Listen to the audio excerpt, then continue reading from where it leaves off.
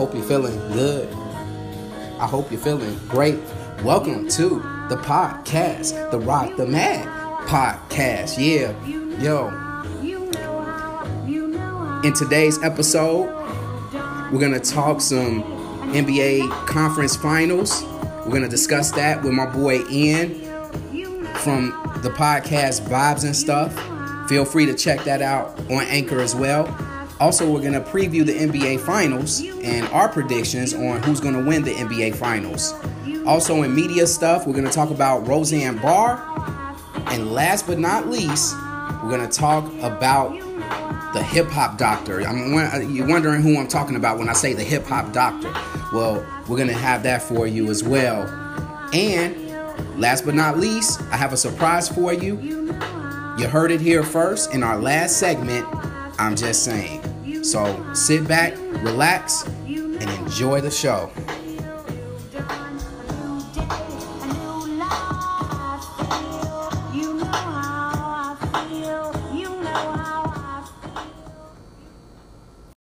Shot short, rebound tipped and taken by James. Here comes James in the open floor. James, grab from behind, count it, goaltend and one. And it's up to 9 with 1:04 remaining.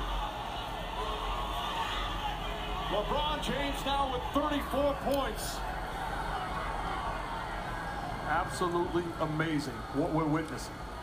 Putting his team on his back, takes the contact, gets the basket. What an incredible display by LeBron James. Mama, there goes that man. And they're going to look at flagrant foul here. Hello. Welcome to the Rock podcast. I got my boy Ian Ray in the building from Vibes and Stuff podcast. What's up, man? Man, what's going on? Good to be on the show, man. Hello? Yeah, can you hear me? Hello. Hello? Yeah. There hey, we what's go. What's going on, man? What's Good going to be on the show, man. Hey, man, appreciate you stopping through, man. Man, not a problem, man. Anytime, man. So we gonna get right into it. I just actually showed the highlight to that last play in the Eastern Conference Finals when LeBron went up for that and one and he flexed in front of the Celtics crowd. And just wanted to get your thoughts on the Eastern Conference Finals. But before we get to that, I'm just going to mention the top 3 reasons why LeBron James' run to the NBA Finals this year was not his toughest. All right, so you ready? Let's get it in. I mean, I'm sure there are reasons a lot of people have, or a few people have already highlighted already. But yeah, man, let's get into it, man. But what were your 3 reasons? All right, my 3 reasons. Number 1 is the competition. All right. If you looked at the first round, there was an Indiana team that was scrappy, that has one player that has the potential to be a multiple All-Star in the future, and Victor Oladipo. Nobody expected Victor Oladipo to be this good this year, and he impressed me. Yeah, not at all. After that trade, and myself included, it was a lot of people were saying it was a wrap for Indiana. Like they were in a rebuild process, and nobody saw this coming. Exactly. But they did have my boy Lance Stephenson. Lance will make him dance, right? Make him dance, man. Hey, the GOAT, baby. That's the GOAT right there. That's the true GOAT. That's the true GOAT. I love me some Lance Stephenson. All the antics that he put on in game 1. You know what? And I felt like that was one of the biggest reasons why they lost game 7 was because in the first half, if you remember, Lance Stephenson came in on fire. And then coach took him out and didn't put him back in the game for the rest of the game. Yeah. People needed another scorer out there. And I feel like, I know Lance Stephenson can be a high risk, high reward type player, but the man he can score on offense, and he's not afraid to take the challenge offensively like most of the other players were on Indiana that was kind of limited offensively. Bogdanovic, he had one big game in the series, but no one was sold on that performance. So, but he wasn't. Bogdanovich, he's not that man. You know what I mean? No, he's not. He's not. He's simply not. And so that's, I felt like, and then going into Toronto, I felt like, Toronto was already after game one. I felt like that series was over after they missed all those crips at the end of the fourth quarter when they could have won the game and took control of the series. When they lost that series and that game in overtime, it was a wrap for series. That. Yeah, I agree. Yeah. Series was over then. I really thought the series was over before it started. Personally, LeBron has Toronto's number, man, and like they're so. Even when you listen to them in interviews, man, they're just perfectly resigned to losing to him. Like DeMar DeRozan made the comment last year. It was the last year before. Oh well, anybody would have lost if the other team had LeBron James. And then in this series, he was like, in his post interview, he was like, oh, well, I guess LeBron just got our number, and it's like, dude, man, y'all the number one seed. Okay. Mm-hmm. One seed, you got home court advantage. You got the weapons to put them away. But I think mentally and emotionally, they're just not over that LeBron hump yet. Which right. is a shame because like, yo, man, you're supposed to compete, man. You telling me the Indiana Pacers with their limited potential could force a game 7 with LeBron James. The Boston Celtics, who are young and missing their 2 best players, could force a game 7. But y'all get swept. Mm-hmm. The home court advantage. Y'all no excuses. No excuses for Toronto. Not one game, and then I've always hated Toronto. I'm gonna continue to hate Toronto. I hate Drake. I hate everything about it. We say that for vibes and stuff, man. Say that for vibes and stuff. Right. I'm blowing my load too much right here, man. I'm giving away too much, but I just hate Toronto, man. I don't hate the city of Toronto. I hate the Raptors. I hate Drake. I hate the fan base. We the 6. Mm-hmm. Blah blah blah. We we the 6. We the North. Man, whatever. Y'all some man. Get out of here with that. You cannot squeeze out one game. One game. Uh-huh. I read a statistic that said that Toronto getting swept, they were the first number 1 seed to get swept in the NBA Finals in 50 years. Ooh. Wow. 50 years. That's heavy. And I felt like Dwayne Casey shouldn't have got fired, but that's another story for another day. I thought Dwayne Casey did the best he could with that roster that the general management had rewarded him with. Was a bunch of cowards that don't know how to respond in the big moments. That's not on Dwayne Casey, man. That's just that's just saying that you don't have the talent that's good enough to beat LeBron James and whoever team he's on. They need a heart transplant, man. They need a heart transplant. And I thought them getting Ibaka was going to help out a little bit with that, but it didn't. No, it didn't. No. And Game of Zone said it best. I'm here to stop LeBron James sometimes. Right. I mean, like, that's what he's there for, to stop LeBron James sometimes, but not all the time. You need somebody that's going to put that pressure on LeBron James throughout the whole series. They don't have none of that. They had a solid bench, but they just didn't have enough. And then getting to Boston, I felt like many people didn't have Boston going past Philly. I know I didn't. I do, to be quite honest, I didn't have them going past Milwaukee. I thought that after Kyrie, of course Hayward and Kyrie went down, I'm like, okay, they still doing good to have the number 2 seed or whatever. But Milwaukee's going to get in here. They're going to make some noise, and Giannis is going to go off and get 40 points a game, and he's going to get Milwaukee over their little playoff hump. That's what I thought was going to happen. But and it was a slugfest. It was close. It went to 7 games too. Right. But I actually and even in the Philly series, it was close. Even though they finished them in 5, all the games were close. It could have went either way. Right. And to be honest, man, I predicted when the Celtics got Cleveland in the 3rd round, I honestly predicted Cleveland in a sweep because just for the fact of all their missing star power. You know what I mean? Right. I didn't think they would get embarrassed. I thought the games would have been close, but I did not see this going to 7 games. Yeah, I had predicted it to go 7, but I had the Celtics winning the series. Unfortunately, I was wrong. But that's just us talking about this. It validates our point about the level of competition. We didn't go into these series expecting LeBron James to struggle. And so that's why I say this is not his toughest NBA task. And then that goes into my next point, number 2, my second reason as to why this wasn't the toughest stretch for LeBron, the toughest, journey to the finals for LeBron was people overrate the value of they overrate the value that his teammates don't help him out enough. I'm just gonna correct everybody on this point. The talent around him is decent, but as I recall, when they first made this trade with Isaiah Thomas and Derrick Rose and Dwayne Wade and all them, and they got Jordan Clarkson, they got Rodney Hood, they got George Hill, they got Larry Nance Jr. That first game against the Celtics, that was like fresh after the trade. They played the Celtics on the road, regular season game, and they blew.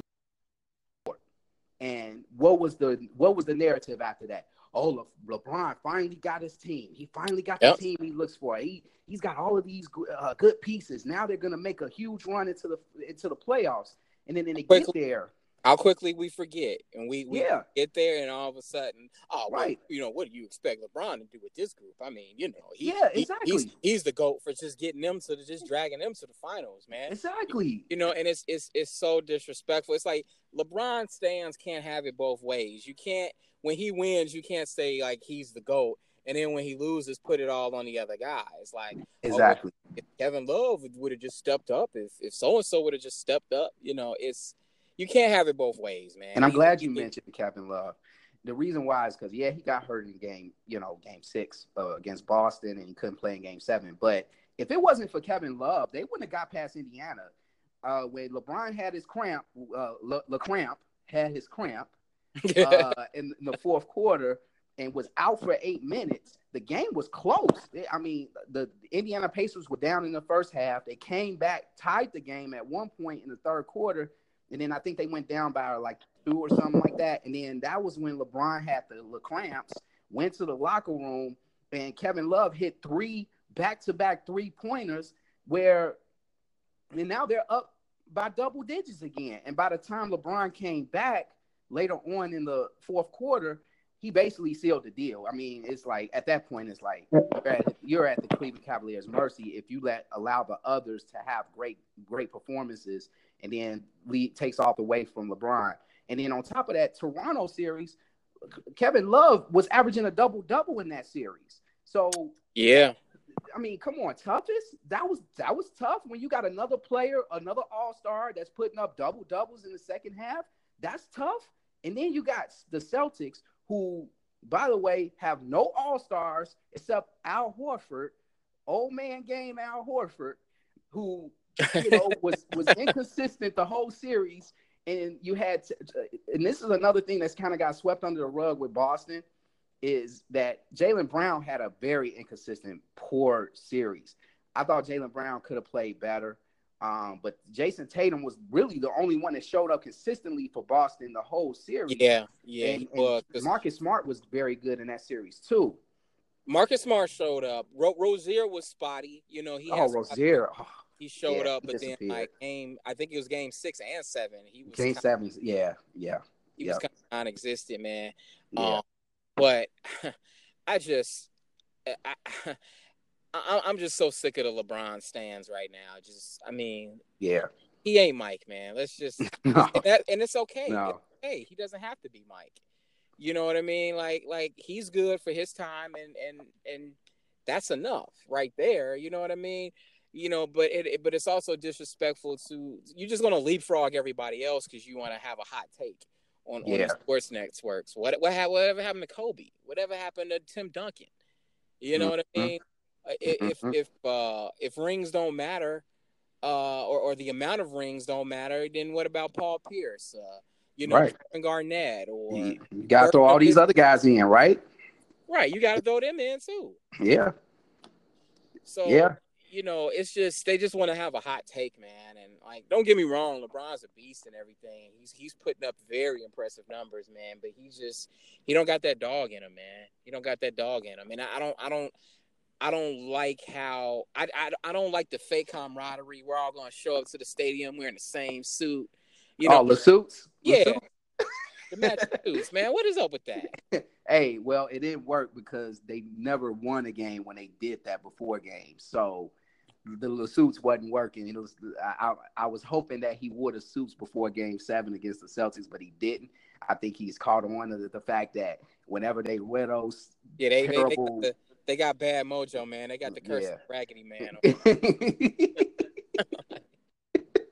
So, hey, that was second reason, number one, the level of competition. Number two, the others did show up at the right time.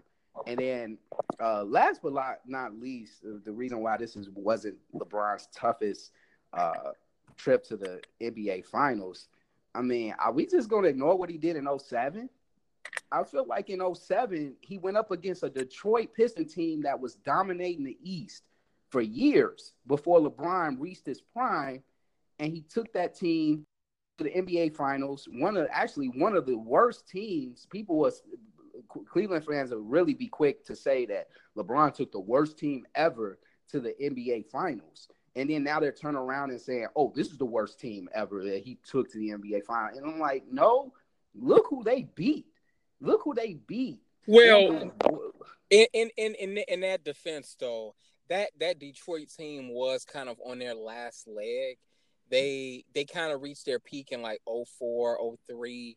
They won that championship against Kobe. Mm-hmm. And after that, they were just kind of they kind of plateaued. They were kind of on a decline. Mm-hmm. So I think that's why LeBron was able to kind of catch them slipping that year. Mm-hmm. And I agree with that. I do think that, but I think it is on the list of his toughest because I feel like that was more tough because of the fact that, even though they didn't have Ben Wallace that year, people forget Chris Webber was actually the center on that squad. They didn't have no block shooting. So that allowed the LeBron James to get all those layups in Game 5. But also here was another back against the wall year for LeBron. It was 2012. They were down 3-2 to the Celtics. Yeah, Paul Pierce hit that game winner in Game 5 in Miami. Had to come back to Boston to win Game 6. And to me, this was a Boston team that was owning LeBron James up until that they beat Boston in 2011. But Rondo got hurt in that series, so I don't really count that. But this year, that 2012 Boston team, that was that farewell Boston team that still had dog in them, but they just didn't. They wasn't the same Boston team from 2008, but they still had a lot of dog in them left, and they were trying to make that last run because they knew all those guys like Paul Pierce and Garnett. The following year, they ended up getting traded. So they was trying to pull off one more last hurrah, and they had LeBron James in the corner, and LeBron turned into a pit bull. And I remember that series, man, because I remember being at the hotel I was staying at for the district convention at the time. Running back to the hotel to watch that game and being upset about LeBron, like, just turning it on, man, and knocking the Celtics off. I remember that. Right. Yep. And that was tough. That was a very tough task. But he had Chris Bosh and Dwayne Wade. Yeah, Chris Bosh and Dwayne Wade. Now, also 2015. Now even then, I feel like in Game 6 of that series, Wade had a decent game. Bosh was okay. LeBron dominated that game. Like, it was just, that game was strictly all LeBron. And that was like, that made me respect him a little bit more after that. He went from that game, I felt like they were going to win a championship that year. I think LeBron was going to win his first title after what he did to the Celtics, because I was like, man, that he's starting to get that. He's starting to get it. He's getting that killer instinct. He's finally getting it. It's supposed to happen in the fourth quarter, not during the pace of the game, but finally taking over in the fourth quarter like Kobe did, like Jordan did, like Hakeem Olajuwon did, like all those other great players have done in the past, Duncan. So that's what we was looking for, and we got it. And then 2015, I'm going to throw this one in there. as a tough task because Kyrie Irving got hurt against the Bulls. Me and you can relate to this series when Derrick Rose hit the game winner in game 2 of that series. Yeah. Hit the game winner in game 2 of that series. Kevin Love got his arm broken in the first round. Kyrie Irving couldn't barely play against the Bulls in the second series. The third series, Kyrie wasn't 100%, and then against Golden State, it was just like he almost beat Golden State without Kyrie Irving or Kevin Love. I thought that was even more impressive. I just feel like when he took it to 6 games, man. Yeah, you keep bringing up like an interesting point. Kevin Love keeps getting injured, man. Yeah. Oh yeah. He's a glass man. Like as he had like one full healthy regular season and postseason, like has he strung 2 of those together yet? I would have to look that up, but I don't think so. He's always hurt. I don't think he's played a full 82-game season in his career yet. He's a glass man, dude. Unless it's early when he was with Minnesota. I'm talking about since he's been with LeBron. Since he's been with LeBron? Oh no. Because I guess you could say the analytics would dictate that, like, you pair him off with another star, he should be hurt less. Right. You know, maybe the clock is just ticking on that dude, man. But he seems to be like a glass man. Yeah, he's Mr. Glass. He's definitely Mr. Glass. And speaking of Mr. Glass, someone chose to be Mr. Glass at the wrong time, and that someone is Kyrie Irving because he did not show up to Game 7 against the Cavaliers. What's your theory on that? I have a theory. I think he in his heart. Now he came out with a statement saying he was having some sort of procedure done that day, like a nasal something. Yeah, nasal surgery. That's what it's like. Come on, dude. You make millions of dollars. You telling me you couldn't reschedule that surgery? Amen to that. You know, he ain't like one of us where if we cancel on the doctor, they're still gonna charge us, and we gotta show up. Like you could have moved that. You know what I mean? Your team is playing Game 7 of the conference finals, and you cannot be there. Gordon Hayward was there. Yeah, Gordon was there. I have a theory though. I think Kyrie was scared that if the Celtics were going to win or won, which they looked like they had a very good chance of doing. Oh, they did. I think I read the statistics. They had like a 64% chance with Vegas of winning that series. Right. But I think it would have been so hard for him to swallow and to have to eat crow at that game had they won. Oh yeah. That Eastern Conference Finals without him, because at that point you're now trade bait. Exactly, because you got Terry Rozier coming, and you know, and I don't think he had it in him to grin and bear it, man. Like, yeah, you know, I think it would have been too embarrassing for him to have to sit through that, man. Mm-hmm. It was kind of like he had a Jason Kidd moment. Remember when Jason Kidd was coaching and he told one of his players to bump him because he had no more timeouts left? Yeah. So he's pop or something in his hand. He spilled the Gatorade on the floor, and he timeout because the refs had to stop the game so that the mop boys can mop up the spot. I just felt like he's like, oh, you know what? Oh, this, you know, he's all into the series. He's on the bench. He's cheering on his team. And then all of a sudden, you know what? Oh, that my nose is I can't breathe. I can't breathe. Doctors, I need help. I want to get this done, but you know what? Game 7, I can miss that. I just watch it from the surgery room, and you know, I'll be there in spirit. It's like, you know, that's how they think. But it's like, come on, Kyrie, man, you could have waited till after Game 7 to get that done, man. Yeah, get out of here with that, man. I'm not buying that one. You can get this surgery on no other day. Right. All right. So moving on to the Western Conference. We're gonna go over the top 3 reasons why. Well, we ain't gonna do top 3, but a lot of people are.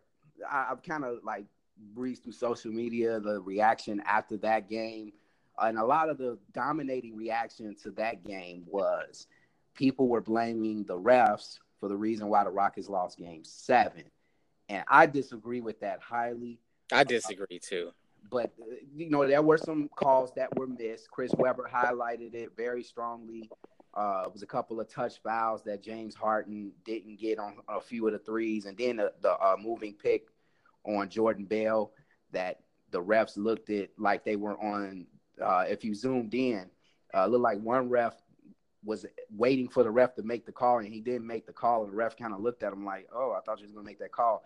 So, it definitely was a moving pick. That was so obvious. But I don't think even that would have changed the momentum of what was going on in the quarter. Yeah, we forget the 11-point run Steph Curry went on, too. Like, the refs didn't have nothing to do with that. Yeah. And the refs don't have nothing to do with missing 27 straight three-pointers, man. Yeah. It was what, 14 in the fourth quarter or something like that? 14. They missed 14 in the fourth quarter. Yeah. They didn't hit their first three until like late fourth quarter. Man, yeah. The refs ain't had nothing. Tucker that hit that three. It's something to be said about the way Chris Paul facilitates the offense for that team. Yeah. I think him and D'Antoni are like the perfect combination, man. Point guard and coach. Because really the point guard is he's the extension of the coach on the floor. Yeah. So missing him was a big mark against them. Once Chris Paul went down, I knew it was over. Yeah, I did too. I did too, because I felt like Chris Paul was the reason why they were up 5. Up 3-2. Chris Paul is the reason they got past in my opinion, they got past the Jazz. Yeah, Harden didn't show up in that series either. It was all Chris Paul. Harden had a good game 1, and then Donovan Mitchell took over game 2, and then Chris Paul took it over from there. He was big in that series. And then on top of that, I felt like Chris Paul would have slowed the game down. They needed a floor general, and that team lacked a floor general. And it showed you that I didn't realize this, but they really didn't have a backup point guard. I know James Harden was running point the year before Chris Paul got there, but I think that management came back to bite them in the butt when they didn't really look for somebody to back up Chris Paul. You have a veteran point guard that you just picked up that has a history of being hurt. Why wouldn't you go and get a backup point guard just in case something bad happens? That's true, especially considering Chris Paul's age. Like, exactly. He's my age. I think he's like 33, 34 right. or something. That's like going after Drew Brees. Like the Bears go after Drew Brees, they get him, but they don't have a backup quarterback for him. And Drew Brees is like on the verge. I'm sure he's like one hit away from being retired. Right. He's a couple of sacks away from the sidelines, man. Exactly. So you gotta have a backup point guard. You gotta have somebody that can be a floor general if your starting point guard gets hurt. Look at what happened with Golden State has that. If Steph Curry gets hurt, they will put in Andre Iguodala at point, or they will have Sean Livingston start at point. So look at Boston. And look at Boston. Terry Rozier coming off the bench in case Kyrie Irving gets hurt. Terry Rozier was putting up triple doubles in some of those games. Like, you need somebody to back up Chris Paul. And I think too they and I had a feeling when they made the trade for Chris Paul, I think they gave up a little bit too much in that trade, man. They shouldn't have gave up Patrick Beverley.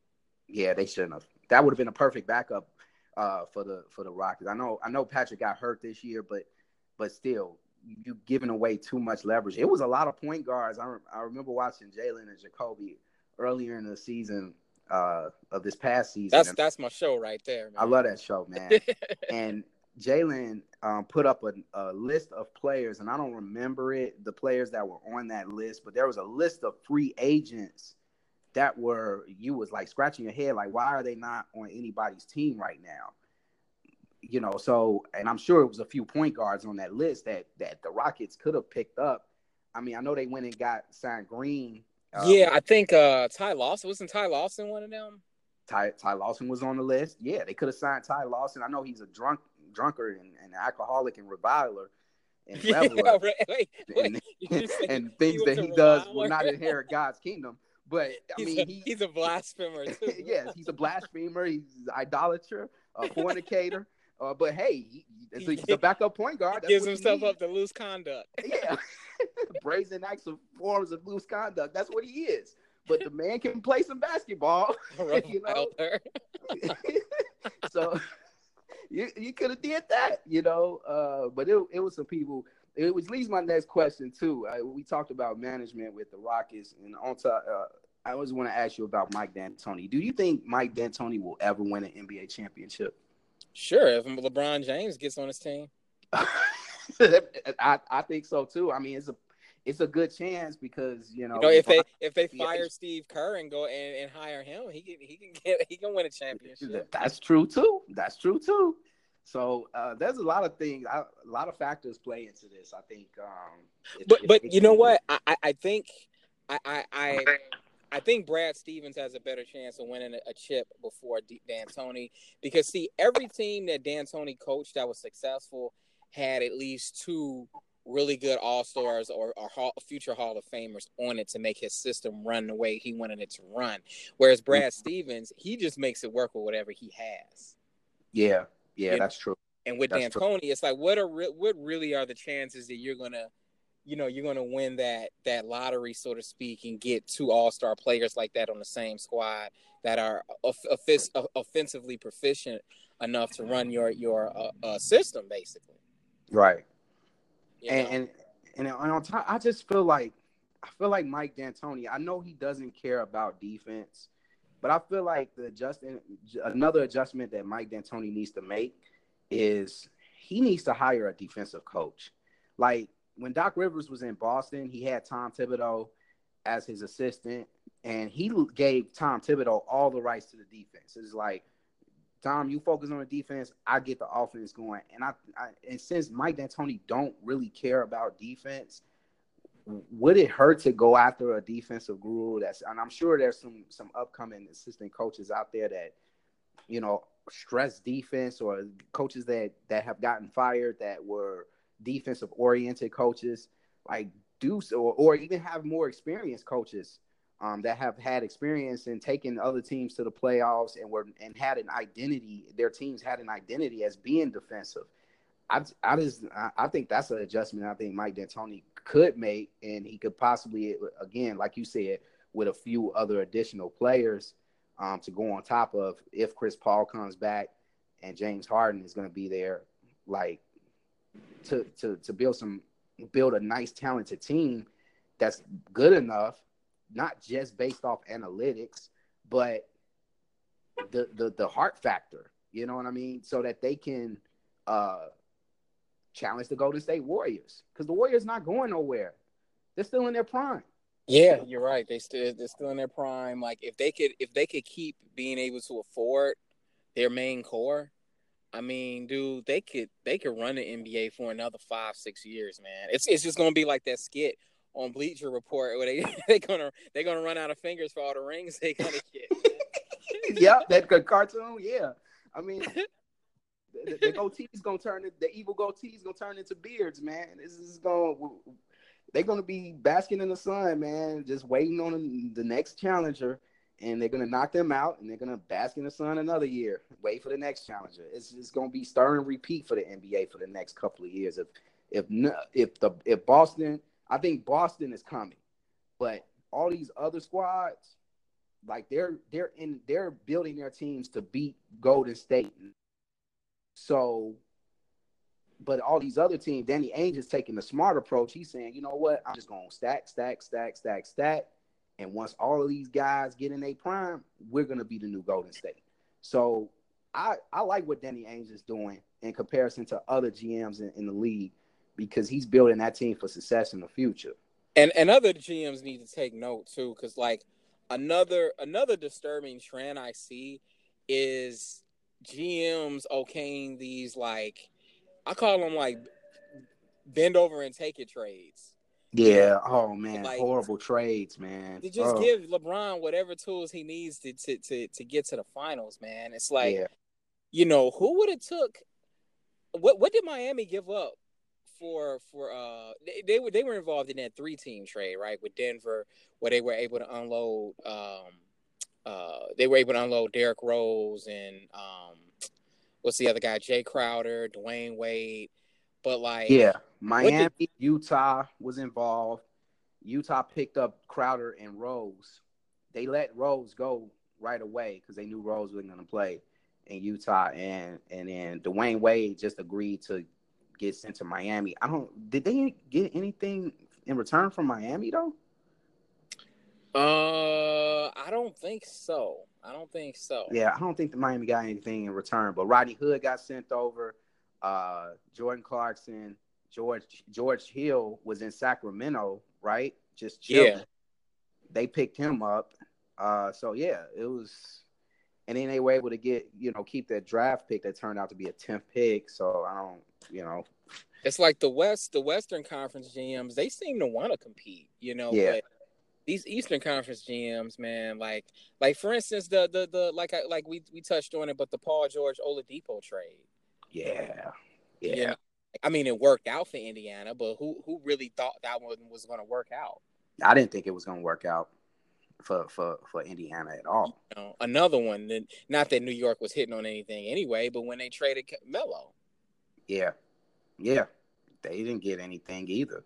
With the exception of Boston, nobody in the East is really trying to compete. They're just there. They're just like, yeah, we only won 42 games, but we're the number 3 seed, I guess. I guess, yeah, exactly. They just settle. But that's a good topic. I'm gonna definitely talk about that in the near future. It's just these NBA teams. I don't know what they're doing, and I know Golden State got every team in the NBA with a gun to their head, like hurry up and do something to be better than us. But these GMs are not doing it the right way, and there's only a few of them that are doing it the right way, and it's not turning out well for them at all. They're just at a stalemate. They're just, not selling tickets. They're only going to sell tickets if LeBron comes to town or Golden State comes to town, and that's it. No parity like in the NHL where you got an expansion hockey team that's about to win a trophy this year, possibly. After the Blackhawks, even when the Blackhawks were dominating, it was every other year. It wasn't like every year Blackhawks was dominating. There was always a different team winning. Baseball, the same thing. That's true. There's a different team winning every year. Even in football, complain about the Patriots, but the football has had its share of parity at times where we had different teams playing in the Super Bowl. But but it wasn't always the same. It wasn't always the same. It's not like the NBA at all. Right. You're getting the same teams 4 years in a row, or you're getting the same superstars in the finals every year. Right. And even with football, it switches back and forth. Remember when the Buffalo Bills went 4 years in a row. Yeah, exactly. And Buffalo was just so superior in that. Back then, the AFC was so garbage. They were so superior in the AFC that it really wasn't no team watching them. And then once all those AFC teams were just spending those 4 years trying to build to beat the Bills, then they finally got off the hump, and you had Pittsburgh beating them and a few other teams later on. So, it's going to take some time. People just got to be patient and just watch the NBA Finals. I know it's Cleveland. I know it's Golden State again, but let Cleveland win game 1, and everybody's going to be watching. Of course. I know I'm going to support. Because I'm a basketball fan. It's like just because the Bulls suck doesn't mean I'm not a fan of basketball no more. I'm gonna still be sitting right there watching it. You know what I mean? Rooting for Golden State. Because to shut up all the LeBron stands. Exactly. It's something else has got to pop, man. Like it's. I mean, as it stands right now, we don't know what LeBron's going to do in free agency, but it could very well be the same deal next year. Yeah, it could. Because LeBron wants no parts. He wants no parts of the Western Conference. I can guarantee you that. Oh no. He wants his path nice and smooth. Because if he go that West, it's gonna be curtains. It's gonna get real. It's like you said, Utah is on the come up. Minnesota is on the come up. The Pelicans, all of a sudden, they had DeMarcus Cousins, boy. Whew. That they would have been a problem. They kicked Portland's teeth in, dude. Like, I did not see that coming. I didn't see that coming either. That was another series that shocked me. I actually had the Pelicans winning that series, but in 7 or 6. But Portland just, man, they game plan well for Portland. I think it was more the game plan than them actually being better than Portland. They just game plan well for them, and it was just styles make matchups. I think Pelicans just had a different style that Portland wasn't used to. I feel like if Portland would have played OKC, Utah, or some other teams, I think Portland would have had a better series. Pelicans was just a bad matchup for them. Yeah. They didn't have anybody in the paint that could guard. They had Nurkic at center, and this dude is slow as rocks. And he run up the court like he got Tim. That's right. Tim, he got the. Come on, man! Like this, you got this man trying to chase after a 7'1" gazelle and Anthony Davis. Oh no, that man was catching. He at least caught 7 oops a game in that series, man. It was bad. It was so bad. And then Drew Holiday resurrected himself from the dead. Had a great series. They lunch, man. Playoff Rondo showed up. So playoff Rondo, like he got a cape. Playoff Rondo, here he comes. It was just too much for Damian Lillard. So I was won for 82 games, but now I'm gonna do something. That's right. So Damian Lillard gonna have to, stay out of the studio this summer. He gonna have to think of something else, man. He gonna have to put his pad and pen up, man. He's gonna have to put the pad and pen up. Yep. And it's not all on Damian, man. The rest of that team around him, with the exception of McCullough, that dude is real. But everybody else, man, they need to just go ahead and figure out what they're gonna do, or trade Damian Lillard somewhere where he can have a chance to win. I think they're a slightly better version of the Toronto Raptors. Yes, perfect. They're the West Coast Toronto Raptors. Exactly. They are West Coast Toronto Raptors. Yep. You're right about that. Your backcourt is pretty good, but outside of that, you ain't really got nothing coming, man. Got nothing coming. Exactly. Well, that will conclude our NBA segment of Rod the Magnificent podcast. Man, Ian, this was amazing, man. Oh, man, not a problem, man. I appreciate you stopping through. For those who don't know, check out the Vibes and Stuff podcast. You go on Anchor. You can look it up right on Anchor. Type in Vibes and Stuff. What are the topics, Ian, that you've discussed in the past? Maybe whet the fans' appetites a little bit. So the last podcast we did, I'm actually editing episode 4 right now. It hasn't dropped yet, but episode 3, we covered the crew. We covered our top 5 picks for our personal favorite lyricists. Strictly talking pen game. We're not talking discographies, influential rappers. Strictly their pen game, their lyrics. Who's the most tenacious, who's the most proficient lyricist in the game. We've covered, why do female MCs seem to not have as much staying power in the game as male MCs. We've covered our dead rappers that we idolize really as good as we remembered. We've covered, we gave our analysis of the Childish Gambino video. We touched on artists that we were once big fans of, but for whatever reason, we've had to call it quits on. Several different topics, man. We're going to do album versus album debates. We got one coming up where we're debating which album you personally think was better, Little Brothers The Listening or Slum Village's Volume 2. So hopefully that's a good one.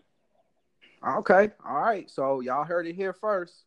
Check out my boy Ian's podcast, Vibes and Stuff. This is Rod the Magnificent. Oh, no problem, man.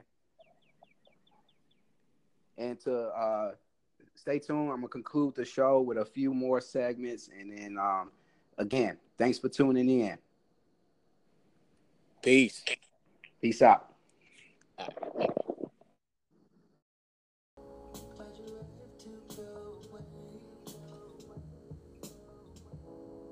it back.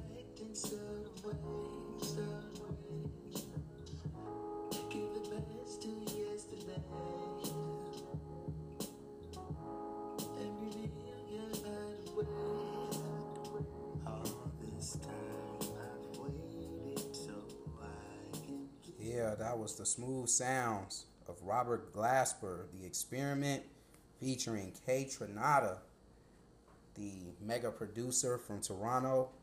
The name of that track was Find You. And you can get that on Spotify or iTunes.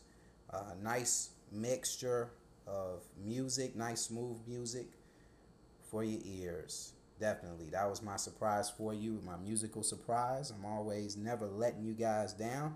If you guys follow me on Snapchat or Instagram, you know I do my night sessions, and definitely that was definitely a night session track that I just played. Night session worthy, basically. So hope you enjoyed that track. I'm going to get into the final part of my segment. I'm going to be very short, brief, and to the point. I wanted to talk about, in our segment, I don't care about rap music, right? And I like to listen to it. You know, I've had my share of rap albums, for those who know me well, but I've kind of branched off from that over the last long time. It's been a while. But at the same time, I'm really impressed with the Hip Hop Doctor. Now, the Hip Hop Doctor, you're wondering who that is. Well, the Hip Hop Doctor is this lady, and she happens to perform surgeries on patients. And while she's performing surgery on these patients, she's making hip-hop videos in the process. Sounds fun, doesn't it? Sounds really fun. But unfortunately, it turned out to be to her detriment. I'm going to say the name, and I want you to remember this name. Now, I would not suggest looking up this video because she was real disrespectful for some of the things she put on. But her name was Dr. Wendell Davis Bout, or Booty, or whatever. She posts videos of herself dancing around patients to hip-hop tunes. For example, there was one where she was slicing open a patient with a scalpel or whatever. And the song Cut It by OT Genesis. For those who never heard the song, please don't go back and try to play it. But the object of the song is basically talking about cutting marijuana. But in this case, she used it as far as cutting patients. And she's dancing in the background. So here's what I have a problem with.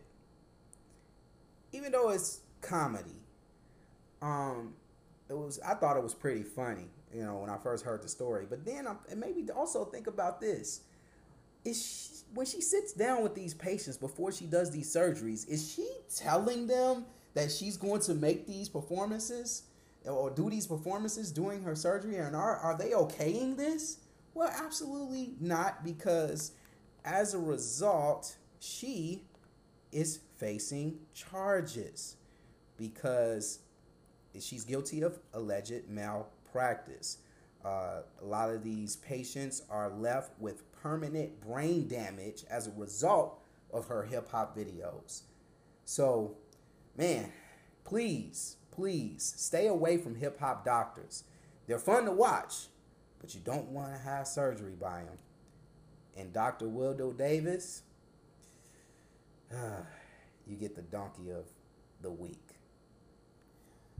Also, other news that I don't care about, but I'm going to share it with you anyway, because you might not care about it, but I care enough to share it with you. for those who might not know, Roseanne Barr had lost her job because of some racist tweets that she said about a person that was in office during Barack Obama's presidential run in the U.S. And it was pretty offensive, very offensive what she had tweeted. I'm sure if you don't know by now, she did put it on wax via Twitter, and it was pretty offensive. She apologized later about the offensive tweet that she said about Valerie Jarrett, but it was too little, too late, as she was canceled off ABC after her show was ranked #1 for weeks since her re-debut of her show that she got so popular for in the 90s. Now, because of what she said, she will not be returning to ABC. She lost her job. She was canceled, and that was pretty much it. Now, I don't want to repeat what she said about Valerie Jarrett, and I never heard of Valerie Jarrett until this story had got broadcasted. But man, I would just say this: we, as people that view television, and even with Bill Cosby, when it comes to Bill Cosby too, we get so caught up in the character. But you got to remember, they're a character in disguise. That's who they are on the show. We don't see what's happening behind closed doors. We don't know that person behind closed doors. So it's important for us not to get so attached that we start to poison our own thinking or numb our own thinking by being apologetic for people who make bad mistakes because they had a TV show that you love so much. It's very important that we get out of that. We just need to stop being apologists, not only for Roseanne Barr, and I'm sure there's not a lot of apologists for her, and there's not an apologist for, there are a few apologists out there still for Morgan Freeman, Bill Cosby. But remember, don't get sucked into these people, because it's going to happen where they're going to do something that you don't agree with and you get your heart broken. And that's what you have to do as fans, as observers watching TV. Just don't do it. Also, Star Wars, in other news that I don't care about. Now, don't get me wrong. I love Star Wars. I watched all the Star Wars up until this point. But the one Star Wars movie I haven't seen yet is Solo. And Solo grossed $83 million at the box office during a 3-day weekend, which was a huge disappointment in comparison to their other Star Wars movies. Now, a lot of it has to do with the blame being forced on Star Wars, quote-unquote, fatigue. People were fatigued from the last Star Wars, The Last Jedi, which came out in December, and now we have to watch another Star Wars movie. Now, we're used to Star Wars movies being spaced out. Like, we won't see another Star Wars movie now lately they've been coming out with one every year, but even back then, back in our day, it will be every 3 years a new Star Wars movie come out. And I feel like Star Wars overload has finally taken over the United States to the point where it's like, okay, we don't care anymore. Like, you already took us back with Rogue One, took us back. So we don't need to revisit Solo. You know, I just don't. I didn't get excited when I first saw the previews for Solo. I never got excited, and I also didn't get excited about the person that's playing Solo, which many fans were skeptical about him and were uncertain about the dismal of a few filmmakers of that movie that kind of left the crew. So Lord and Miller, who were very instrumental in previous Star Wars projects, dropped out before this solo project. So there are a lot of factors, and on top of that, it came out a week after Deadpool, and Deadpool took half their money because they made $46 million that same weekend. So just bad promotion, bad timing. I don't think, I haven't seen Solo yet. I plan on seeing it. I don't think it was that bad. I don't think it's going to be that bad of a Star Wars movie. I got a lot of avid Star Wars fans as friends, and they're the ones that always put me on notice that if they don't like the movie, I'm going to like it. So I base it off that. There are hardcore Star Wars fans that love certain Star Wars movies, and those fans that love those Star Wars movies, I watch them and I don't like them. So when I get a fan that says I didn't like that Star Wars movie, I come back around, I watch it, and I say, man, it's not that bad. So I base it off that expectation. But it's a bad sign when none of my friends who are huge Star Wars fans have not said a word about the movie or even posted anything from social media saying that they saw Solo. I don't care. I don't care about Solo. And finally, you heard it here first. My NBA Finals prediction.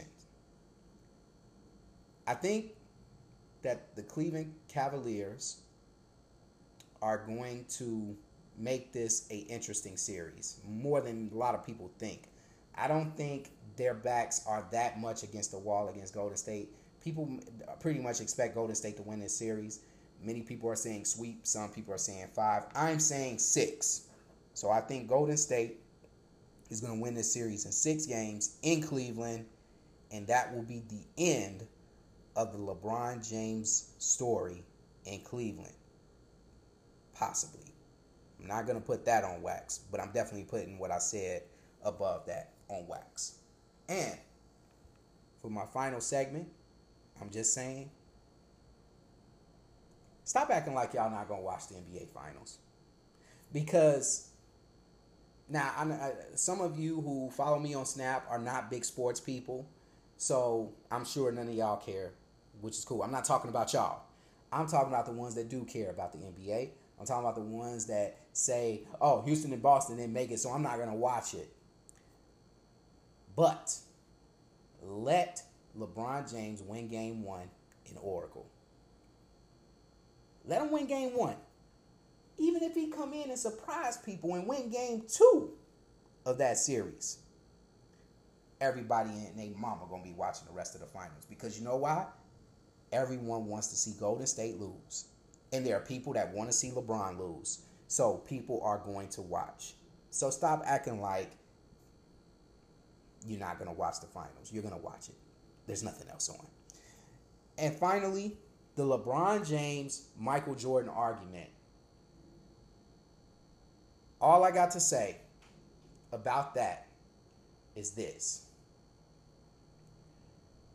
Michael Jordan not only is 6 for 6, he led the league in steals 3 times. He led the league in steals.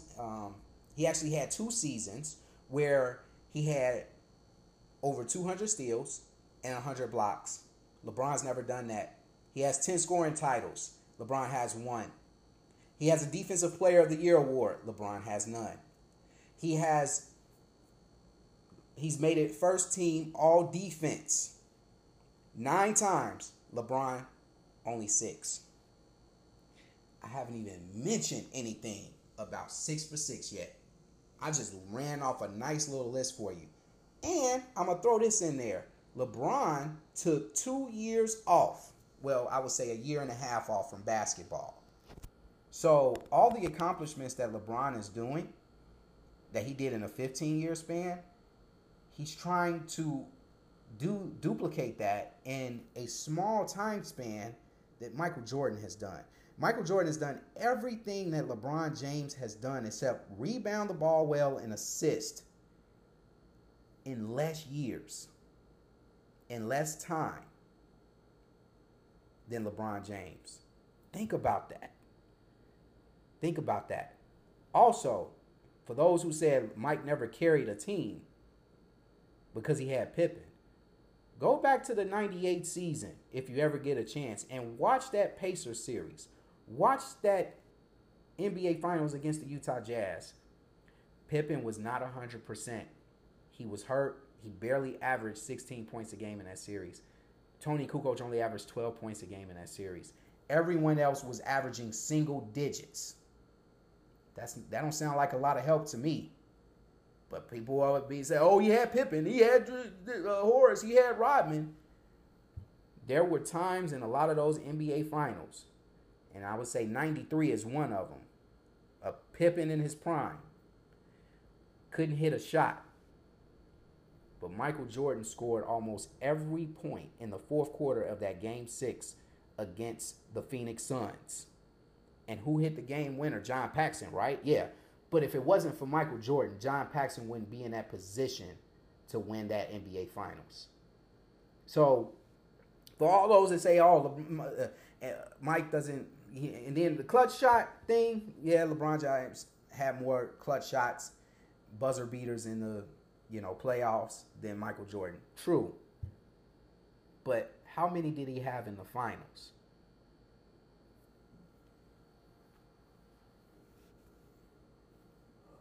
Oh, wow. I can't hear you. Huh? None? Oh, okay. All right. Again, I haven't mentioned 6 for 6 yet. I ain't even got to that point yet. So, please, LeBron fans, stop making this an argument. You guys want him to be better than Mike so bad. But what y'all doing right now is disrespecting LeBron James. Stop disrespecting LeBron James and let him be him. Let him live his legacy. His legacy's not finished yet. Let's see what happens when his chapter is closed. Then you make the judgment of whether or not he's better than Mike, because it's still going on. And I'm going to throw this in there. Mike was 6'6". LeBron James is a freight train. He's 6'8". 270 pounds of all muscle. He's supposed to be dominant. Michael Jordan is in a regular 2-guard body. There's a lot of players that's his structure, that's his build that's in the league right now and don't have the longevity that Mike had. Mike was just a special player. Every player in every decade are special in some kind of way. And years from now, people are going to look at the next star that's going to take over the NBA and going to say, this guy is better than LeBron. So please, LeBron fans, don't celebrate so early yet. Don't worry. LeBron's going to be under attack, and you're going to be defending LeBron for the rest of your life. So, please, stop making this an argument, because it's not. I'm just saying. Thanks for tuning in to the Rod the Magnificent podcast. I also would like to thank Ian from Vibes and Stuff for dropping by. He put on a great show, great insight. Look forward to seeing you, not next week, because next week is my anniversary.